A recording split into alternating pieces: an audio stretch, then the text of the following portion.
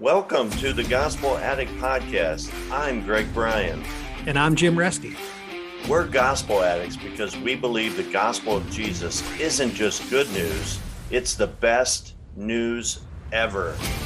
We're addicted to the gospel because it doesn't just start us out in the Christian life, it is the Christian life. Join us as we look at the Bible through the lens of the gospel. Thanks so much for listening. Let's talk about a pleasure-based life. Actually, Mike, got it good. Okay, go ahead. I said to myself, come now, I will test you with pleasure to find out what is good. But that also proved to be meaningless. Laughter, I said, is madness. And what does pleasure accomplish? I tried cheering myself with wine and embracing folly, my mind still guiding me with wisdom. I wanted to see what was good for people to do under the heavens during the few days of their lives. I acquired male and female singers and a harem as well, the delights of a man's heart. I became greater by far than anyone in Jerusalem before me. In all this, my wisdom stayed with me. I denied myself nothing my eyes desired. I refused my heart no pleasure. Yet when I surveyed all that my hands had done and what I had toiled to achieve, everything was meaningless, a chasing after the wind. Nothing was gained under the sun. He says, come now, I will test you with pleasure. So he's already tried achievement. He's already tried causes. Now he's going to try turning himself to pleasure. What are the points? What can we learn here? Pleasure, just like achievement and causes, fails on its own terms. Doesn't fail in my terms. Doesn't fail in your terms. You'll always look at someone else and the way they enjoy life and what they do in their free time, their hobbies. You say, well, that's stupid. That's what I wouldn't do, right? Stupid is what I wouldn't do. Why do they do that? The pleasure doesn't fail on your terms or my terms. It fails on its own terms. And here's an important distinction. What he's not saying is that pleasure, he's not saying, pleasure, it's not all that it's cracked up to be. So he's not saying, and hedonism is the notion that it's the opposite of hedonism. It's when you say, I just don't find this stuff that pleasurable anymore. And he's not saying, I've been there, I've had it all. I got the castle, I've got the harem, I've got all this stuff. And it's not that great. He's not saying that. I met a guy, I think in this, I'd be a little careful about this, because I think in this Bible study, there are some current or former Ferrari owners. Okay. So, but I met a guy, ran into just within the last year, I ran into a partner at one of my old law firms in New York City. And I said, hey, I heard you own a Ferrari. He said, yeah, which one? I said, oh, so you have more than one? He says, yeah, I got 11. 11 Ferraris. You live in Manhattan. Where do you keep them? I got a garage in Connecticut. Do you drive them like now and again? Yeah, whatever. Anyway, the conversation had exactly that tone to it. The first Ferrari was exciting. It was new. The second one, okay. By the 11th one. And so you could hear Solomon saying that. You could say the message of Ecclesiastes is this pleasure, it won't be that great. And you can probably find celebrities now. You just find some news stories. Say, there's a celebrity. They had it all. They had the yacht. They had all this stuff. They said, yeah, it's not that great. And if you think that's the message, you'll distinguish it from yourself and you say, I'll try the yacht. I'll try one of the Ferraris. If you don't like it, I'll try it. Right? Because you can find another celebrity that says, what's great? Flying private jet is great. You'll find someone else who loves the pleasure. You say, well, that guy didn't like it, but I would like it. So that's not the message. He's not saying it's not great. It's fine. It's great. It's just not a way to build your life on. And the reason is this. He said, I've already tried a cause-based life and an achievement-based life. And what I found is that I had this nagging voice in the back of my head that kept talking and kept saying, it's pointless. It's pointless. It's pointless. And so achievement didn't do it. And it's pointless. It's pointless. And a cause-based life, I'll try that. It's pointless. It's pointless. That little voice in his head. So you know what I'll do? I'll drown out that voice with pleasure. I'll get so much pleasure, I don't hear that voice anymore. And he tries all this pleasure. And that's the key to understanding this section. The phrase, in all this, my wisdom stood by me. You might read it at first and say, your wisdom stood by you. It sounds like what you're doing is pretty foolish. But what it means is he says, in all that pleasure, that voice kept coming out. My wisdom stood by me. It's pointless. It's pointless. It's pointless. And what I found is that you can get all the pleasure. There's not enough pleasure. to drown out that voice. It can't be done. So that's what I was trying to do. I was trying to drown that out and say, I could find meaning in this. Can't be done. There's another verse just like this, chapter 3, verse 9. He has set eternity in the human heart. That's what he concluded. But in all this, my wisdom stood by me. You can't get enough pleasure to drown out the notion that life is meaningless. Now, before we go on, just like there's a little Christian confusion in our world about achievement, there's a lot of Christian confusion about pleasure. Bill Long, we were in a Bible study together years ago, CLC group. You might remember this discussion. We had a unit there on wealth and money. And I brought in an article from Tony Campolo. Tony Campolo is a famous Christian author and speaker in the 80s and 90s. And he had this article. The title of the article was, Would Jesus Drive a BMW? And for today, maybe we'll say, Would Jesus drive a Ferrari? And so we had an engaging discussion, as you recall, maybe recall about that. Would Jesus drive a BMW? So at first blush, a lot of guys say, oh, no. No, the answer is flat out no. Of course not. Of course he would. And people say, no, wait a minute. I could see that. I mean, if the BMW is, a good investment and it doesn't depreciate, and you could always drive people to Bible study, right? So all those arguments are utilitarian arguments, right? I say, if it's functional utilitarian or spiritual in some way, then it's okay. Okay, I said, what if you just enjoy the BMW? And then I said, here, a follow-up question for you. Can a Christian eat an ice cream cone? I got the same response to the Bible study. Of course. Come on, of course. No, wait, think about it. Could Jesus drive a convertible? Would Jesus go to the beach on vacation and lay in the sun for a week? See, the question itself was a setup because we all imagine Jesus as being very focused, very ministry focused. He was serious. He set his face toward Jerusalem. He was very focused on his ministry, right? And so, no, he wouldn't go lay in the sun for a week, and he wouldn't drive around in a convertible, let alone a convertible Ferrari. Can't imagine. Jesus would never do that. So, okay, so maybe there is no Christian rationale for pleasure. Can a Christian eat an ice cream cone? Sure. Why do you say yes? What's the Christian rationale for pleasure? And the answer comes befuddled. It's, because it's small. It's small. It's 50 cents. That's why. But it's not principled. It's just small. So look, the Christian world has had confusion about this for 2,000 years. We have swung back and forth to asceticism. People say, you're right. It's fraught with peril. Pleasure is fraught with peril. Let's just get rid of it. That's the whole basis for the monastic movement. Let's just all be monks, live in monasteries, get rid of pleasure, renounce all worldly things. And you swing the other way. That's the prosperity gospel. God wants you to go first class. I remember seeing one guy say, he held to the Bible and he said, this whole book says God wants you to be happy. That's a prosperity gospel. Let's swing the other way, right? There's pendulum. But most of us live in this befuddled middle where we say, I don't really know. I don't really know if God thinks pleasure is okay, but I don't want to live like a monk. So I'm going to sneak in the ice cream cone once in a while. I'm not really sure I should, but I'm just going to do it.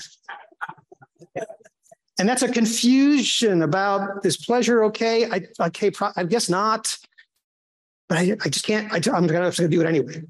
And that's where, honestly, most of us live. So today, I think Ecclesiastes speaks to that. Maybe we can learn something from that and all these other things too. So let's talk about the solution. The solution is a pure gospel solution. This is the gospel according to Ecclesiastes, and I'll read this one. This is chapter 9, verse 7. Go then, eat your bread in happiness, and drink your wine with a cheerful heart, for God has already approved your works. Let your clothes be white all the time. Let not oil be lacking on your head. Enjoy life with the woman whom you love all the days of your fleeting life, which he has given to you under the sun. For this is your reward in life and in your toil in which you have labored under the sun. Whatever your hand finds to do, do it with all your might. Now, here's where we interpret Scripture with Scripture. Is he preaching universal salvation? See, God has already approved the works of everybody. Yes, early in the book, I said there's judgment, but by the judgment means God's just going to say it's all okay. Nobody, God is like Santa Claus. Nobody gets a lump of coal, right? Is that what he's preaching? No. John 1, verse 12, but as many as received him, to them he gave the right to become children of God, even to those who believe in his name. This verse is for us, believers. So it's not universalistic salvation. Again, interpret Scripture with Scripture. But to those of us who believe, you've been washed with the blood of Christ, go your way, for God has already approved your works. And it brings up two great Christian doctrines that are covered by the gospel. The first is standing. We talked about this here before. We say you might feel like a 2 out of 10. You might feel on a good day like a 6 out of 10. But in God's eyes, you are always, since the day you accepted Christ, a 10 out of 10. In his eyes, you are a 10. Your standing is complete. God has already approved your works. And substitution. They're not your works. When God looks at you, all of your works, all of your filthy, rotten sin has been moved to Jesus, and all of his righteous works have been moved to you. It's the great exchange. It's pure gospel. Right here in Ecclesiastes, God has approved when he says, I look at you and look at all your works, I'm looking at all the works of Christ transferred to you. You know what I see? A 10 out of 10. Your standing is complete. Go your way, for God has already approved your works. So if that's true, go then, eat your bread in happiness, drink your wine with a cheerful heart. Now, again, let's interpret scripture with scripture. Does that mean I can go get drunk? No. Does that mean I can have a harem? No. Absolutely not. Right? You got to see, I'm not going to do anything immoral. Like I'm not going to break any of I'm not going to break any of the commandments. I'm not going to do immoral things to get pleasure. But in terms of just look, life is filled with a lot of suffering. Life is filled with a lot of really bad days. Jesus said in Matthew 6, each day has enough trouble of its own. We have lots and lots of sermons. You've all heard lots of sermons on suffering, the Christian approach to suffering. How many sermons have you heard on the Christian approach to pleasure? Is it okay to eat an ice cream cone? Can I do that? Yes. No, don't eat 20 a day and it's not good for you. Right, let's not get crazy. But is it okay to enjoy life? Some days, the sun shines, it just feels warm on your skin, your debts are paid off, your kids are all right. Some days are okay. And it's really okay to enjoy life. And it goes on. Let your clothes be white all the time, not dark in the morning. Enjoy life. You didn't hear me the first time. Enjoy life with the woman whom you love. It's really okay. Don't do anything immoral. But it's really okay to enjoy life. And then the kicker, verse 10, whatever your hand finds to do, do it. Achieve great things. Live for great causes. Fight for those causes. That's fine. But you know what you don't have to do? You don't have to base your life on them. You don't have to look to those things to be your justification. You have to say, my life has meaning and I'm worthwhile because I achieve these great causes. You're free from all that because he's already approved your works. You already have, your life's already justified. You're already free from all that stuff. You say, in that case, I can fight for this cause. I don't need to have it to feel worthwhile about myself. I don't need to have it to find meaning. I don't need to have it to find purpose. I've already got all that I need in him because he's already approved my works. Therefore, I am so much freer to achieve great things in this world. I don't have to have them. That's the gospel. Now, there's another part of the conclusion, but in chapter 12, he uses the words conclusion, right? So chapter 12, verse 1, remember also your creator in the days of your youth, before the evil days come and the years draw near when you will say, I have no delight in them. So that is a plug for this Bible study, to be in the Word and reading the Word every week. That's why we're here. So I encourage you not just to come and listen, but to read the Word every week before the days come when you say, I have no delight in them. But in chapter 12, verse 13, the conclusion, when all has been heard, is this: fear God and keep his commandments, because this applies to every person. For God will bring every act to judgment, everything which is hidden, whether it is good or evil. And I'm going to go back to Keller, because Keller spent one of those 9 sermons on Ecclesiastes. He spent about 25 minutes on those 2 words, fear God. He said, and then to summarize, the distinction is this: he doesn't end the book and say, keep the commandments. That would just be like any other religion. Be good, be moral. He says, fear God and keep the commandments. And as most of us know, fear God has 2 different meanings. One is you could cower in fear of harm to yourself. It's kind of a self-centered fear. But fear God, when he says the fear of the Lord is the beginning of wisdom, that is an awe and a reverence for God. And not just an awe and a reverence for his power, that he could crush me like a bug. It's an awe and a reverence for his love and his mercy and his grace and his substitutionary atonement for me. So if I'm in awe of what he's done for me, and I'm in awe of his grace and his mercy, as much as I'm in awe of his power, I say, Lord, in light of that, I want to keep all your commandments. And that brings up another wonderful gospel principle, that sequence. He has saved me. I have been accepted, therefore I obey, not I obey so that I can be accepted. Those are my comments, prepared remarks on Ecclesiastes. Let's stop here now, open up for some conversation. questions, and then we'll turn a little bit to Song of Songs. Doug, we got one right here in the front row. Going back to your presentation under C, you made a comment, and I believe it's from the scriptures, about wisdom standing by me. Yes. No matter what that voice the professor did, that voice was still there. Right.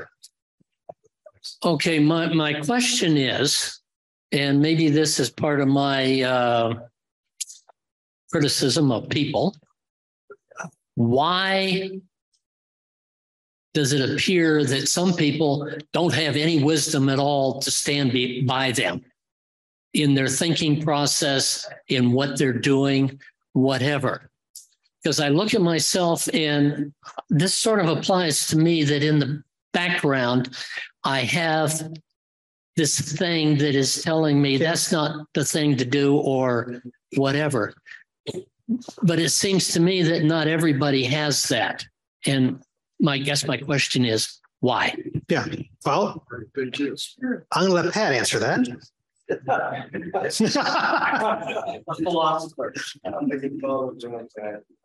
My name's Pat. Thank you, Pat. And I'm a Christian.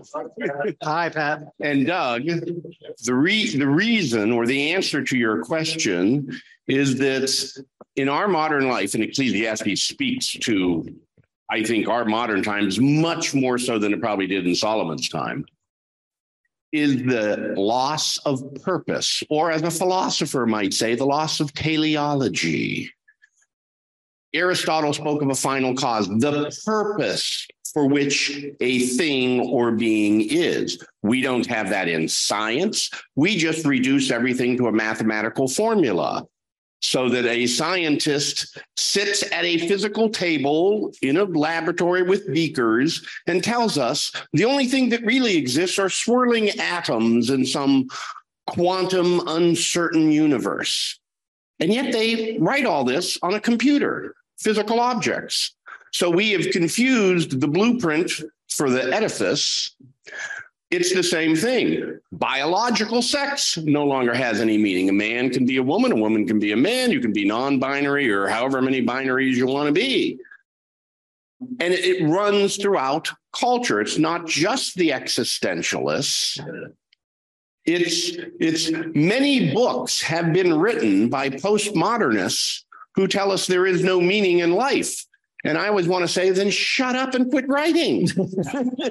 But that is the sickness of our modern culture, is we have lost the sense of meaning. And, I think it's Westminster Confession or the classic confession. What is the purpose of man?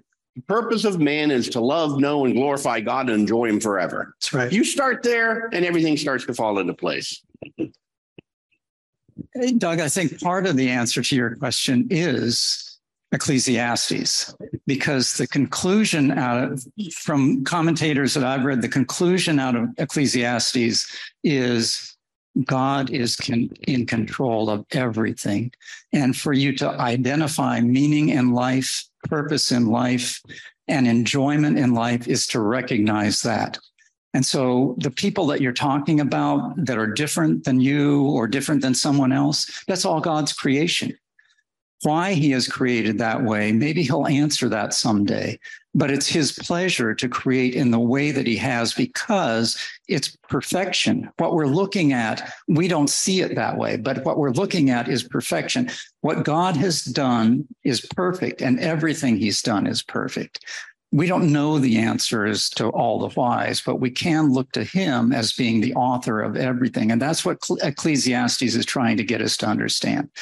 So I want to add a couple of other things. The presentation was excellent, Jim, but the word that is commonly used in the Hebrew, I'm maybe not pronouncing it right, is havel, which is used. Let's say the word again. Havel, Havel. So that's what's translated meaningless or purposeless. But what it really means in the Hebrew is life is very difficult to grasp onto. So the So the metaphors that are often used is it's like trying to grab the wind and hold on to it, or trying to grab smoke or a vapor and hold on to it. That's what life is like. It's not simply that it has no meaning. It's that it cannot be grasped. You as a human being cannot hold on to life. And he proves that in two places in the text. Chapter 3, the first part of it is all about time. You have no control over time, and that's what he's trying to tell you. So that's one of the reasons why life cannot be held on to. Time is always moving and you have no control. At the end, chapter 11 and 12, second one, which Jim pointed out, is death. You have no control over it. It comes to everyone. So life is hard to hold on to, difficult to hold on to because of time, because of death. But then you recognize two things. Number one, God is in control of everything. And so you look to him. And then the second thing is, the very end of chapter 12, God will judge every act. That is our hope, because we know who he is and his character, his perfection, his righteousness, his mercy, and his love will judge every act of every person that's ever been alive, that will stand before him. And that's the hope of Ecclesiastes. Yeah, it's a fairly long book, but the entire book is summed up in two verses at the very end. The end of the matter, all has been heard. Fear God and keep his commandments, for this is the whole duty of man. And then 14th talks about our accountability to God. For God will bring every deed into judgment with every secret thing, whether good or evil. And the entire meaning of our lives is based upon our relationship with God. It's what gives meaning, and it's what gives us purpose, and it's what gives us the knowledge of his life and love. Yeah, that's great. So if I could just respond to Doug on this question, why doesn't the voice, prior to getting ready for this, Bob Mosteller and I, we were texting each other different popular songs, because this theme does come up a lot, right? So there's a song by John Mayer. It says, that's called Something's Missing. He says, I've got the money, I've got the fame, I've got the guitar, I've got everything. And he says, I got women and all that other stuff. He said, but something's missing, something's missing, something's missing. And that theme keeps coming again and again in popular culture. You know, Pat, you're talking about books and plays and all the rest of it, and other pop music. Neil Diamond, you remember a song called I Am, I Said? Remember from years ago? I am lost and I can't even say why. There's a song by Simon and Garfunkel called America. He was on a bus ride with a girl named Kathy, and he said, we're riding together. And at one point of the song, he says, Kathy, I'm lost, I said, though I knew she was sleeping. I'm aching and empty, and I don't know why. And other songs. So there's general recognition, like life is without purpose. But to really act on it and come to Christ, you got to admit two things. And there's the two great sins that keep people from doing it. People say the two great sins: I am not a sinner. I am not a sinner, and no one but no one tells me what to do. So to act on it, I've got to admit I'm a sinner, and I've got to need grace, and I've got to come under someone's authority, and I am not doing that. I don't know, life has no purpose, but I'm not doing that. So that's the conflict. Sorry, that's my quick comment on that. But we have another hand back here. Yes. Well, there's a couple of things that come to mind. You know, Jesus said, I think it's Luke 11, that he's greater than Solomon. You have to keep that in mind, right? Because this is the wisdom of the world. This is the wisdom of a man who didn't end well. Okay. But he had a lot of wisdom, no question about it, right? The Queen of the South came to Solomon for his wisdom. Now, you know, what's the meta narrative for us, or the paradigm for us? It's to promote the gospel, right? That's what our lives are about. That's our purpose, is to worship God. Jesus is ruling and reigning now at the right hand of God in heaven. So we as men, what's our purpose? It's simple. We as Christians, we further the gospel. How do we do that? We pray, we witness, we work, we succeed, we achieve, we enjoy, we rejoice. All those things. God has given every one of those things to us. And we know that if sickness comes, financial difficulties come, whatever comes, whatever barriers, whatever circumstances in our lives, we are more than overcomers through Christ, and our hope is in heaven. So, you know, we look at it that way. We don't rejoice without hope. We have great hope, right? Right. Now, Rex. This is Rex the Lesser, Rex the Greater speaking here. So, As you were going, I was thinking of the verse where Jesus says, "I came that they may have life and life abundantly." Yeah. And it's not about getting stuff or the name it, claim it. It's about knowing that with him as your base, you can let go of all the other stuff. Yeah. And I think so many people come to Christ. Some come to Christ when they lose it all. Some come to Christ when they get what they think is satisfaction. That's right. And they don't. And that's what you see here. That's the gift of disillusionment. This is what you see in Solomon. He got it all. Right. And he said, this is not what I thought it was going to be. That's right. That's right. And that's why Christ says, I came that you may have life and life abundantly. That's great. That's exactly right. I like the three paths, achievement, cause, pleasure. Yes. And they all lead nowhere. But I do want to say that in chapter 5, at the very end, it says, moreover, when God gives any man wealth of possessions, when God gives them and enables him to enjoy them, to accept his lot and be happy in his work, this is a gift of God. Yes. There it is. Yes. Yes. And that kind of phraseology that comes up again and again, actually, in Ecclesiastes, but it's the gift of God. So which means if you have the Lord in him, then you can enjoy these things and do these things and achieve these things and accomplish these things. Exactly. But in him first. All right, let's spend a few minutes on Song of Songs. This will be maybe 3 or 4 minutes. Song of Songs, a love story. There are different ways to interpret it. It's all in the first person. Here's one interpretation. I'm not sure this is the right one, but this is one I thought was interesting.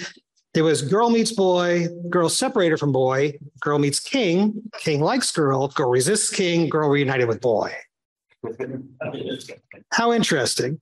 But if you read it, you say, okay, what is this doing in the Bible? And there are 2 basic camps on Song of Solomon, or Song of Songs. One is that it's literal. It is only literal. It is not allegorical. It is purely literal. It's just a love story. That's it. Nothing else, nothing more. Don't read anything else into it. And the people who take this and that approach, that this is literal, are adamant that it should not be read allegorically. And there's actually, I was reading the commentaries, almost like animosity between them. And it's almost like the people who are in the literal camp are saying, reading any passage of the Bible allegorically is fraught with peril, because you are going to start saying, well, the flood was just an allegory, or the creation was just an allegory, and where's it going to end? It's like a slippery slope fear. So no, stop it. It's just a love story. That's it. Okay, then why is it in the Bible? Well, they say, well, it's there to tell us that romantic love is okay. And sex between a man and a woman within marriage is okay. It's really okay. And even if that is all it is, that is kind of unique, because I remember hearing this a long time ago, and I had to look it up, and I said, yeah, it's true. You can actually Google it and find lots of articles that say this, that romantic love has been around for a long time. So this wasn't new. But romantic love wasn't really associated with marriage until a couple hundred years ago. People will say, oh, sure, I feel romantic feelings. They're just not associated with marriage. I marry for property. I marry for position. I marry for, bring kingdoms together, whatever it is.